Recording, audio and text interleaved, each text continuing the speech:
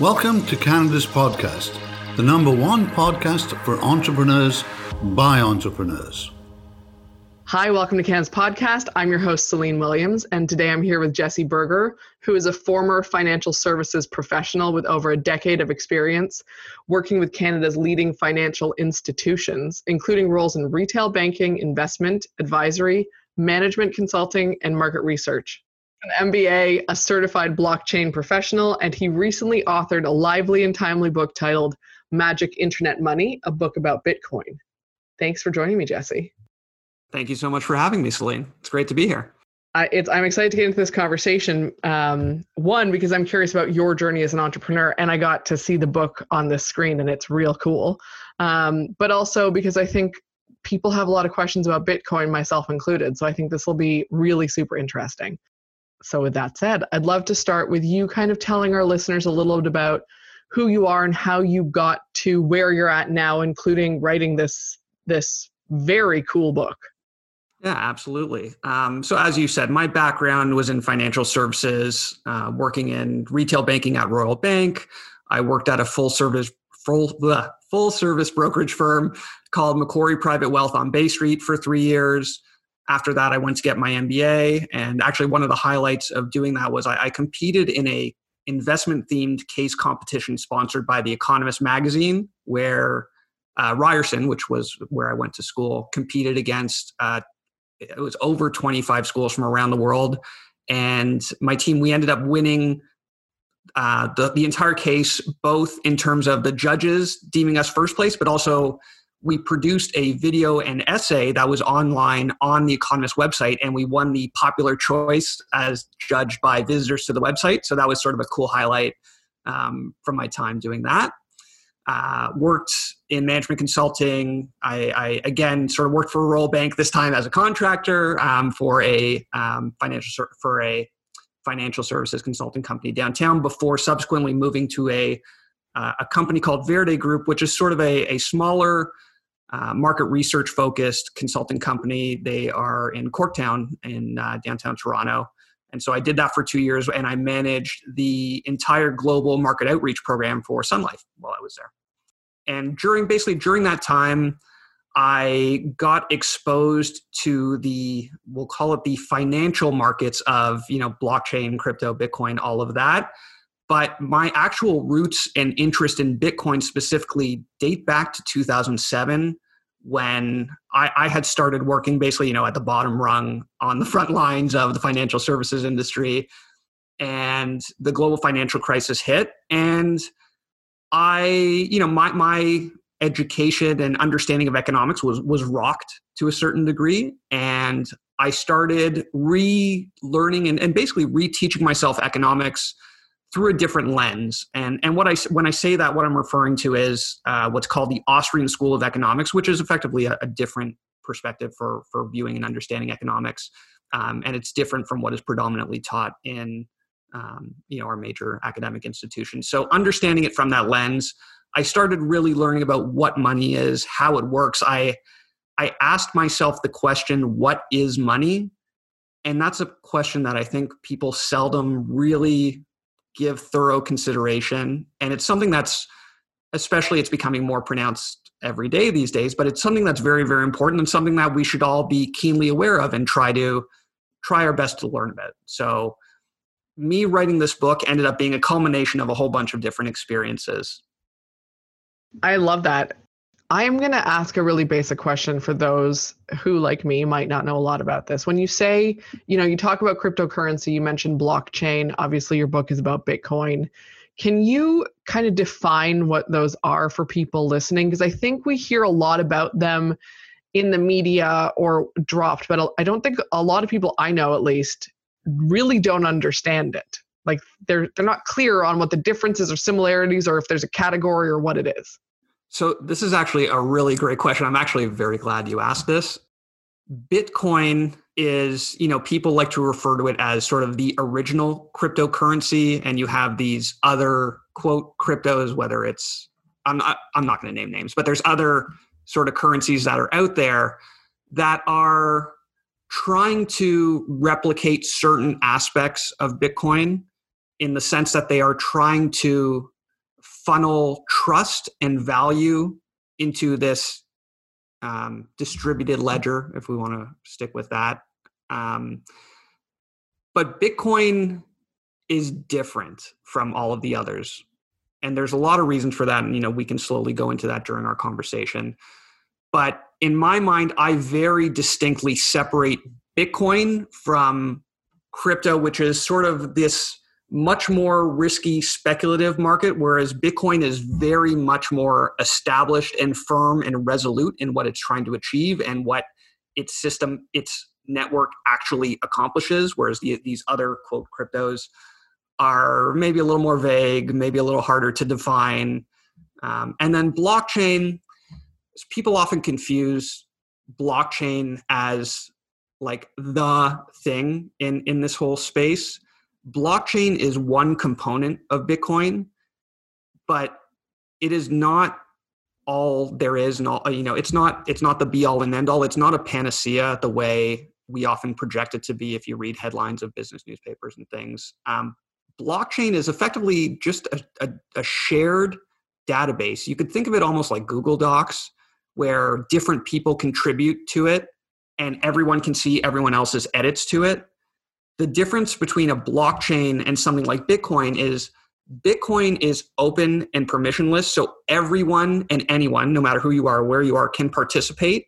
And the system is completely open so that everyone is effectively reinforcing and defending the network. Whereas with something like blockchain, you can have it as a closed system where only certain actors are able to access it. And perhaps it is centralized in the sense that, okay, only certain managers or people have authorities or powers to edit or change things. Whereas with Bitcoin, everyone has access to everything. There is no restriction. And the way that it's designed, and again, I maybe am sounding a little vague and getting off track, but the way that Bitcoin is designed is that it is self-reinforcing so that even if bad actors do try to attack it, it is so incredibly difficult that it can't happen at this point. And that's not the same for blockchain, where someone could just decide, okay, I want to edit the way or change the way this is working. Interesting. So that's a lot at once, I know. No. I'm not technically oriented, so I'm going to ask some questions that might be very basic. Is Bitcoin, I'm going to use the term open source and I'm going to use the term decentralized, and you can correct me if those things are wrong. But is that kind of the one of the selling points of Bitcoin, or have I totally misinterpreted what you said? No, those are important aspects of it. Open source meaning anyone, anywhere can A, download the software, B, run the software, C, propose changes to the software, D, run their own changes to the software, even if it isn't in line with the rest of the network. However, if you do run changes that are not in line with the network, you may end up being excluded from the network, which defeats the point.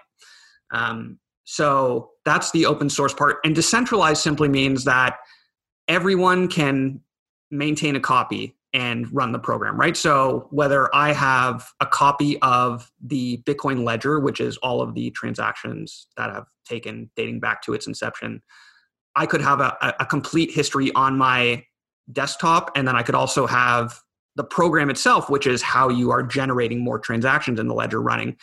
And everyone has a copy of that software. So it is decentralized in the sense that everyone has it. So there's no one place to go to shut it down. But yes, those are two, important aspects of Bitcoin for sure. I'm gonna take it back to the book for a second. What made you decide to write a book about Bitcoin? Like, what is it that either you find so fascinating about it, or you thought people really need to get this or understand this in a way that's not out there currently? And I recognize there's probably not a ton of books on Bitcoin at this point, but like, what was your interest in it and drive to put this out in the world?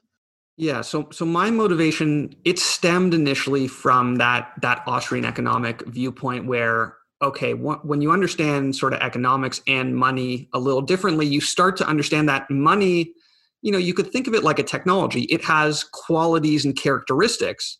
And all of our lives, all of our parents' lives, most of our grandparents' lives, we've sort of grown up with money as this assumption that's just in the background. We don't actually think about how do we make money better? And then also, what are the ramifications of money, right? So based on the current system, based on its characteristics and properties, how does that affect, our business life, our investing life? How does that affect the way that we grow together as an economy and as a society? Money is like the soil for, the tree of society, right? If you have very nutrient-rich, watered soil that, receives sunlight, you're going to grow this big, beautiful tree with robust, branches and leaves that come back season after season. But if the soil is barren, if it doesn't get water, if it doesn't get sunlight, that tree is going to decay and die. And so because I had this understanding of, money is something with qualities. It's not just about the quantity, how much money we have. It's something that has qualities. I wanted to try to explain that. And then, so again, my understanding that phenomenon existed of the relationship between money and society dates back to 2007. Bitcoin came out in 2009, but I didn't really sink my teeth into it until 2017 when I actually tried transacting with it for the first time. And that was a big light bulb moment for me. When you actually send a transaction on the network and then you have these nerves of, oh my God, did the money actually arrive at the other end? Because it has to go through this decentralized, as we were talking about, network that is not dependent on, the bank just clicked check and signed off on it. It really hammers home the value of owning money that its place in the greater network, right? Today, we chase money. We're all working. We're on this hamster wheel chasing money. And we always need more because everything's getting more expensive. We don't have to do things that way. Like, there is an alternative.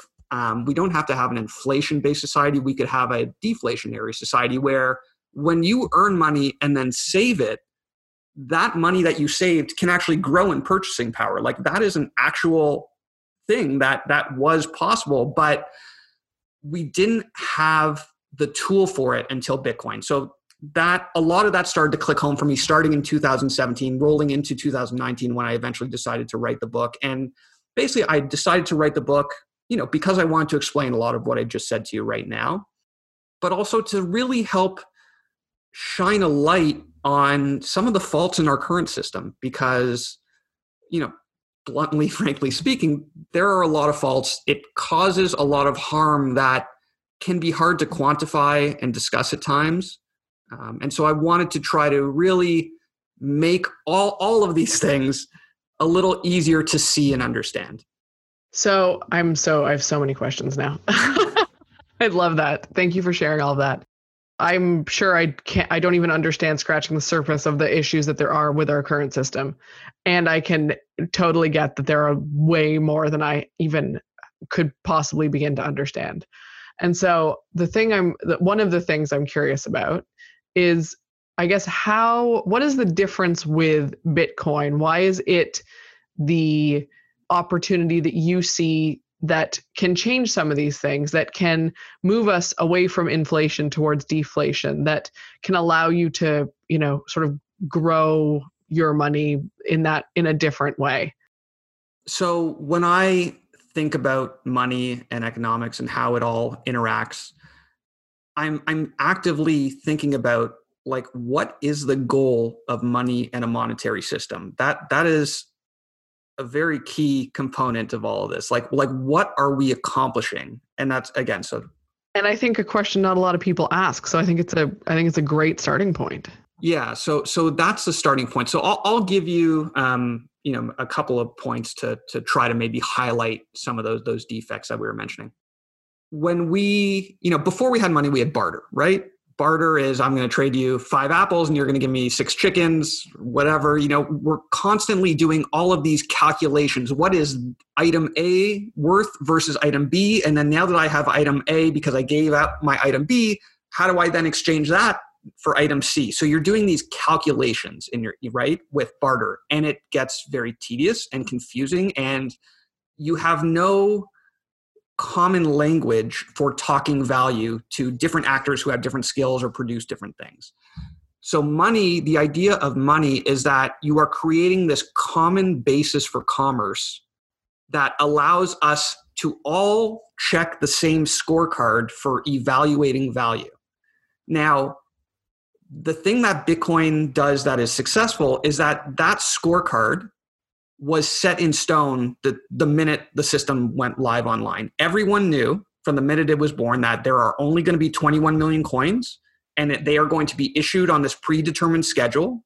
And there is a real world cost to bringing them into existence. Mining, we don't have to go into all the details of that just now, but mining is a costly process, and that's a good thing, because money can't just be created for free by one person and someone else doesn't have that same privilege.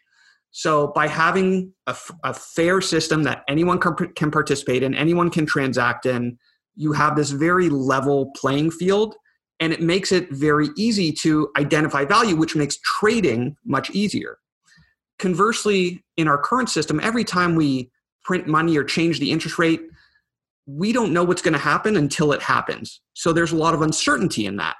And that confuses these price signals, right? We don't know what something is really worth because the measuring stick keeps changing. An inch isn't an inch anymore. An inch is now a mile. Whereas with Bitcoin, an inch is an inch is an inch. So you're always measuring using the same measuring tape. So that's, that's one of the very large and very significant advantages that Bitcoin has over what's called fiat currency, which is currency that is by diktat. That is, this group in their small office that decides, today we need $100 trillion to save the economy. And, my sort of answer to that is, well, how do you know it's 100? How do you know it's not 90 trillion or billion? How do you know it's not 110 billion? Why is 2% the perfect inflation rate? Why not 1.75%? How do you know that all of the actions or that this number or this target is going to perfectly satisfy every single actor in the economy who has very different preferences and needs at any given time? That's, there's a lot that goes into it, basically. I want to switch gears in a second, but I do want to ask this first because, I think a lot of people, it was, and I'm not going to get the year right, but when there was a Bitcoin crash, there were lots of people that lost millions of dollars. We've all read the news story about that person who invested and made millions of dollars and got out of it and was happy and lost it all. And I think that a lot of people have a misconception and a fear of something like Bitcoin because they read those stories. That's one point in time, and then they don't know enough about the in between. And I guess my question is, for someone who is listening to this and going, I know someone who lost all kinds of money in Bitcoin. I read that news story and it seems very risky. What would you say to them besides get your book, which we'll obviously link in the show notes because they definitely do that. But besides read the book, is there anything that you would say as a starting point? Yeah, I'll start by saying this. Bitcoin is different, right? It is not the money that we are accustomed to. There's no escaping that. And that's, we call that a feature, not a bug, right? It is intentionally different. And one of the differences, and I keep saying one of because there's so many of them. One of the differences is that you are personally responsible for your Bitcoins. There is no insurance. There is no bank. There's no administrator. If you send a transaction that goes wrong, if you store it with an untrustworthy third party, there is no one else to blame, unfortunately. And that's a reality of Bitcoin and a reality of a system that encourages self-responsibility among its users. So to get up and running with Bitcoin, and another issue with this is that because Bitcoin is decentralized, it's not like if I want to learn about, we mentioned Royal Bank earlier, so I'll say Royal Bank. If I want to learn about Royal Bank, I go to rbc.com or rbcroyalbank.com, whatever their website is, and I can get all the information about their different products and services. If I want to learn about Bitcoin, there is no one-stop shop for that. You have to sort of actively source it and test your theories, or find someone who you think is trustworthy that you know who's been in it before. And that is a challenge with Bitcoin. There is no escaping that. That is a challenge of this system that we, and when I say we, I mean me and sort of the people that I know and the community that I'm a part of in Bitcoin, we have a responsibility now to try to teach people not just the benefits of Bitcoin as a monetary system, but how to be responsible if you are going to participate in the system. It is a hurdle. There's no getting around it, but it's very important because Bitcoin, I heard someone recently say, Bitcoin is sort of a teacher unto itself. It teaches a lot of lessons in the way that its network operates. And self-responsibility, being responsible for your actions, is one of the things it teaches. And just to maybe talk a little bit to the flip side of that, having something like a bank that can administer, I screwed up, I sent a wire to the wrong person, I sent a transaction to the wrong thing, whatever, I need to reverse it. There are costs to having an administrator that are hidden. Like, we're maybe not hidden, but they are more significant than maybe we give them credit for. We're paying hefty fees to banks because they are constantly administering these, errors, among the other things they're doing. That can take a toll, and it can also lead to people being sloppy, which is irresponsible, right? I'm just going to send this transaction. It went to the wrong place. I'll just email, they'll fix it. Well, now you're creating inefficiencies and bloat, and that's something that Bitcoin actively avoids. It insists on you take full responsibility for everything that you do. And so, yes, we've had, very regrettably, exchanges that have been hacked or scam investment schemes. And that sucks. There's no, again, there's no getting around that. But that's not Bitcoin's fault. You trusted someone to hold on to your money. You made that decision, and you have to own that decision. It sucks to tell people that, because I know people have lost a lot of money. And I shouldn't say I'm telling people that. It sucks to have gone through that. I personally have lost money in this as well. It sort of, for me, ended up being a cost of a lesson that I've now learned.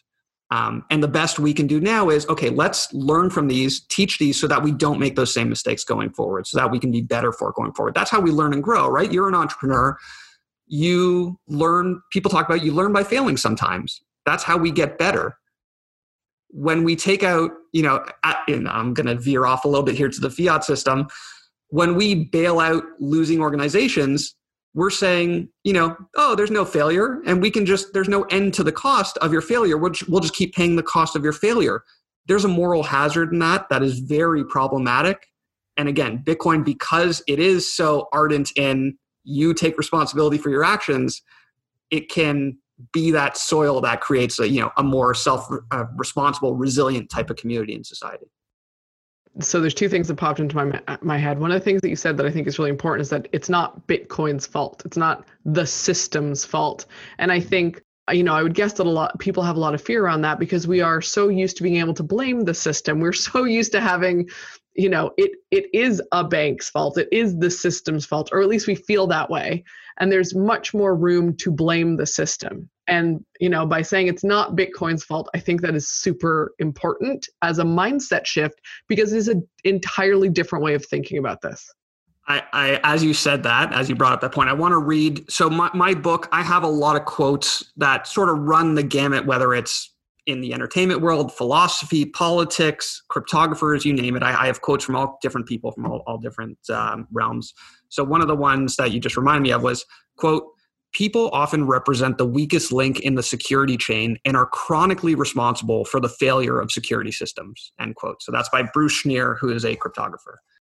Yeah, when you look at different hacks, not even Bitcoin, just PlayStation or whatever, they lost customer data or credit card information. A lot of that ends up being humans implementing systems that are flawed. It's not, software executes. That's all software does. You program it, it responds. It doesn't have a choice. It cannot choose to either do something or not do something. It does what it's programmed to do. So it's on the person programming it to make sure they're doing it right. And that's, again, sort of a lesson that Bitcoin teaches. Yeah. And the other thing that came to mind, I appreciate you saying that. The other thing that came to mind was that this is just, there's risk in everything. And it's just a different kind of risk. And I think for people who read the stories and hear, the bad news and had a friend who lost everything and whatever the case may be, it's that they don't understand this risk as much as they're used to the risk of the sort of the fiat system. Did I get it right? The fiat system? Yep.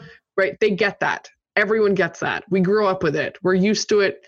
We assume that because we're familiar with it, there's less risk. It's not necessarily that there's less risk. It's just that we've accepted that as the risk that we're comfortable with. Right. Exactly. So the risks and rewards of Bitcoin are very different than what we are accustomed to. And it does take a little bit of a perspective change to try to you have to be, open to trying to wrap your head around it because it is so different. But in my view, all of the risks over time have gotten less and less. And I don't want to say the potential rewards have gotten high. That's a personal bias, and I don't want to, I guess, go into the financial side of it too much because I could go on about that. But over time, as the software, as the program matures, as user experience and the companies that are growing up around Bitcoin mature and figure out how best to serve their customers, it becomes easier and easier to use with less and less risk implied. And we're seeing that, day by day. Yeah, that I appreciate that. That makes sense. So I want to talk about your book a little bit. First of all, I think it's amazing that you wrote a book because I know that the actual writing process is quite an endeavor. And I'm curious, as someone with a background in finance, I'm guessing you probably, 10 years ago weren't thinking, I'm going to write a book one day as the thing that I spend my time doing. I'm very comfortable being wrong about that. But what was that experience like? And how do you feel now that it's done? I'll go back 18 months ago. I didn't see myself writing a book. I had no idea that I would be writing a book. Yeah. It's funny. What ended up happening was, so I had left my job. I was doing this managing the market research program for Sun Life at Verde Group. And I knew I needed to be in Bitcoin. So I had a lot of different industries and education that I've had. And so I was focused on, there's the money side of it. There's the governance side. There's, freedom and sovereignty. There's the technology and innovation. Then there's also my big value add, which is the storytelling and framing the arguments and adding context to everything. That was something I had picked up a couple years earlier or had really started to tune into that storytelling is a very powerful thing if you can employ it correctly. And it's very tricky at times. But I realized that, Bitcoin, there are Bitcoin books out there, and I've learned a great deal from the other because there are some sensational books out there. But I wanted to tell it in a way that was very friendly, very approachable. I have like 15 or 20 pages of whether it's full page images and a couple graphs and mental models and things, just to make it seem, again, that very friendly is a good word for what this book is. And then also, because it was a PowerPoint, it started, when you do a PowerPoint, you're typically making like one argument per slide. I kept that in the book where every single page is its own argument. And then I'm very slowly and meticulously building the arguments one on top of the other so that as you read through and start to step back and zoom out, you're now getting this clearer picture of, oh, this is what Bitcoin is. This is how it came into being and why it came into being and why it seems to matter to so many people. So it all just came together basically. I love that 18 months ago you were like, I'm not ever going to write a book. No, later you're like, well, I have a book. I always thought I was a decent writer, but never that I could write an actual book. Like that was a very lofty thing that I thought I could never attain. And here we are. I think that's phenomenal. And it sounds like a really key piece of this for you is that I'm going to use the term bite-sized. Take it. I don't mean that in any kind of negative way. That's a great way. That's a great way to describe it. But that it really is bite-sized. So it is, you can consume it in a reasonable way where it's not overwhelming. We were talking about some books prior to hitting record, and I was saying a lot of them seem, and not Bitcoin specific, but people are terrified to talk about money and finances. It's like a dirty little secret for people. And so they try and read these books and they go out and find them. And a lot of them are really basic and simple, or they're tomes that are dry and hard to consume. And it sounds like you very intentionally created something that is none of those things. I tried to be extremely straightforward and as frank as I could be with the audience. And I showed you, I'll put it on video, maybe audio listeners won't see. So this is the cover of the book. It was, I'll say, very meticulously designed by me and my designer. I just want to say, for anyone who is not seeing this, there is a wizard on the front of this book, which is an amazing image. Please continue. What I want to point out is actually not the front of the book, but the back. All it is 3 words. What is money? That is the essence of, what I'm trying to convey. Someone in the Bitcoin community recently said that the question, what is money, is the rabbit that you chase down the Bitcoin rabbit hole. I think that is a brilliant quote. And I also think that we don't ask ourselves that question. Most people don't ask ourselves that question because this is just the way things are. And it is supremely important. It is the most powerful tool, on the planet. We all use money every day. Money is a language of sorts. It's a way that we communicate economic knowledge and the way that we exchange value and ideas and products and services. And we need the best money to be able to have the best products and services and knowledge. That's what it comes down to. For my part, my understanding after, again, I asked that question, what is money, 13 years ago to myself, and it's sort of haunted me ever since. But now I feel like, okay, this is my attempt at, and I say attempt very intentionally because there's no perfect answer to this. I don't know that any of this is right or wrong, but this is my attempt at providing an answer and my attempt to get you to think about some things. I tell you I'm blunt and I'm frank in the book, and I also try to, in a way, ask questions to the reader to make you think about, is this what a good monetary system can or should be? Like, I want you to be actively involved, you, the reader, to be actively involved and thinking along with the book, because at the end of the day, no one is going to take care of your money but you. You can trust your money to the bank. And that's not to say there's anything wrong with Canadian banks as a place to keep, thousands of dollars or whatever. But the gatekeepers that determine the qualities of money, those are the entities, and I'm typically referring to central banks here. Those are the entities that we really need to question, how are their policies affecting us? Are they really affecting us for better, or are they maybe not doing us as many favors as we'd like to think? I think the people who are listening or watching this are going to start to think about money differently and start to ask themselves different questions. And I think that is incredibly powerful. It is. Yeah, it is. It is. Like I said, it is sort of the supreme tool for all of our interactions, which is our combined knowledge, right? Which is our combined output. So we need to make sure that we are using the best money if we're going to have the best outcomes. Yeah, absolutely. Before we wrap this up, I always like to give the guest a chance to repeat anything or emphasize something they want to emphasize, or add anything that maybe we didn't get to that they're like, it's really important that your listeners know this. Yeah, I could certainly start ranting for hours when it comes to Bitcoin.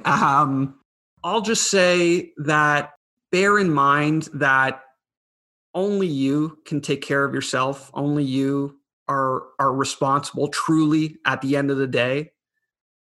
If you are concerned about your savings and your earnings, it's up to you to help yourself. We in the Bitcoin community are out here trying to create resources and spread knowledge and awareness because we think it's so very important. And we're here. We all, we'll do everything we can. I'm not here to say, go out and buy Bitcoin. It's going to make you rich. Like that is not what this is about. It's about making the world a better place. It's very hard to wrap your head around why that is the case, but that is truly the goal. And I've done my best to explain that argument in the most approachable, friendly, fun, insightful, meaningful, impactful way that I possibly can in the book. So if you're at all curious about Bitcoin, I've I've covered a wide variety of topics in the book. And I think even if, again, you don't have to finish it and be like, oh, I need to go buy Bitcoin, but you can at least be informed about what it is, why it's here, and why so many people are getting more and more passionate about it. You know, we can't underemphasize the importance of information and education on things like this, especially from an unbiased source. You might be a fan of Bitcoin, but it's not like you're getting paid to promote Bitcoin in some way. And that's a really important thing, right? Is a lot of times we take our advice from financial advisors who are paid by a bank to give us specific advice. And this is a really good way of getting information that's unbiased. So it's funny you say that. I was having a conversation yesterday where we were chatting about how, this was with another Bitcoiner, how Bitcoin it compels people to contribute, right? Like selling a book, I am not going to get rich selling a book. That's just not going to happen. I was keenly aware of that going into this, but I knew that I had to contribute because I know that the output, the product that I would put out would help someone. And if it helps that someone, then I've done something good for the world. And that, that matters. And, saying that Bitcoin is good for the world, to the average listener, if they hear me say that, you go, oh, who is this crackpot talking? I promise you there is a very strong argument for that. I will happily point you to 1,000,001 resources if you'd like to explore those, aside from my book, although I certainly encourage you to go buy the book or check out the book. But there are lots of great free resources available, and I'm happy to point listeners in the direction of any of them if they want.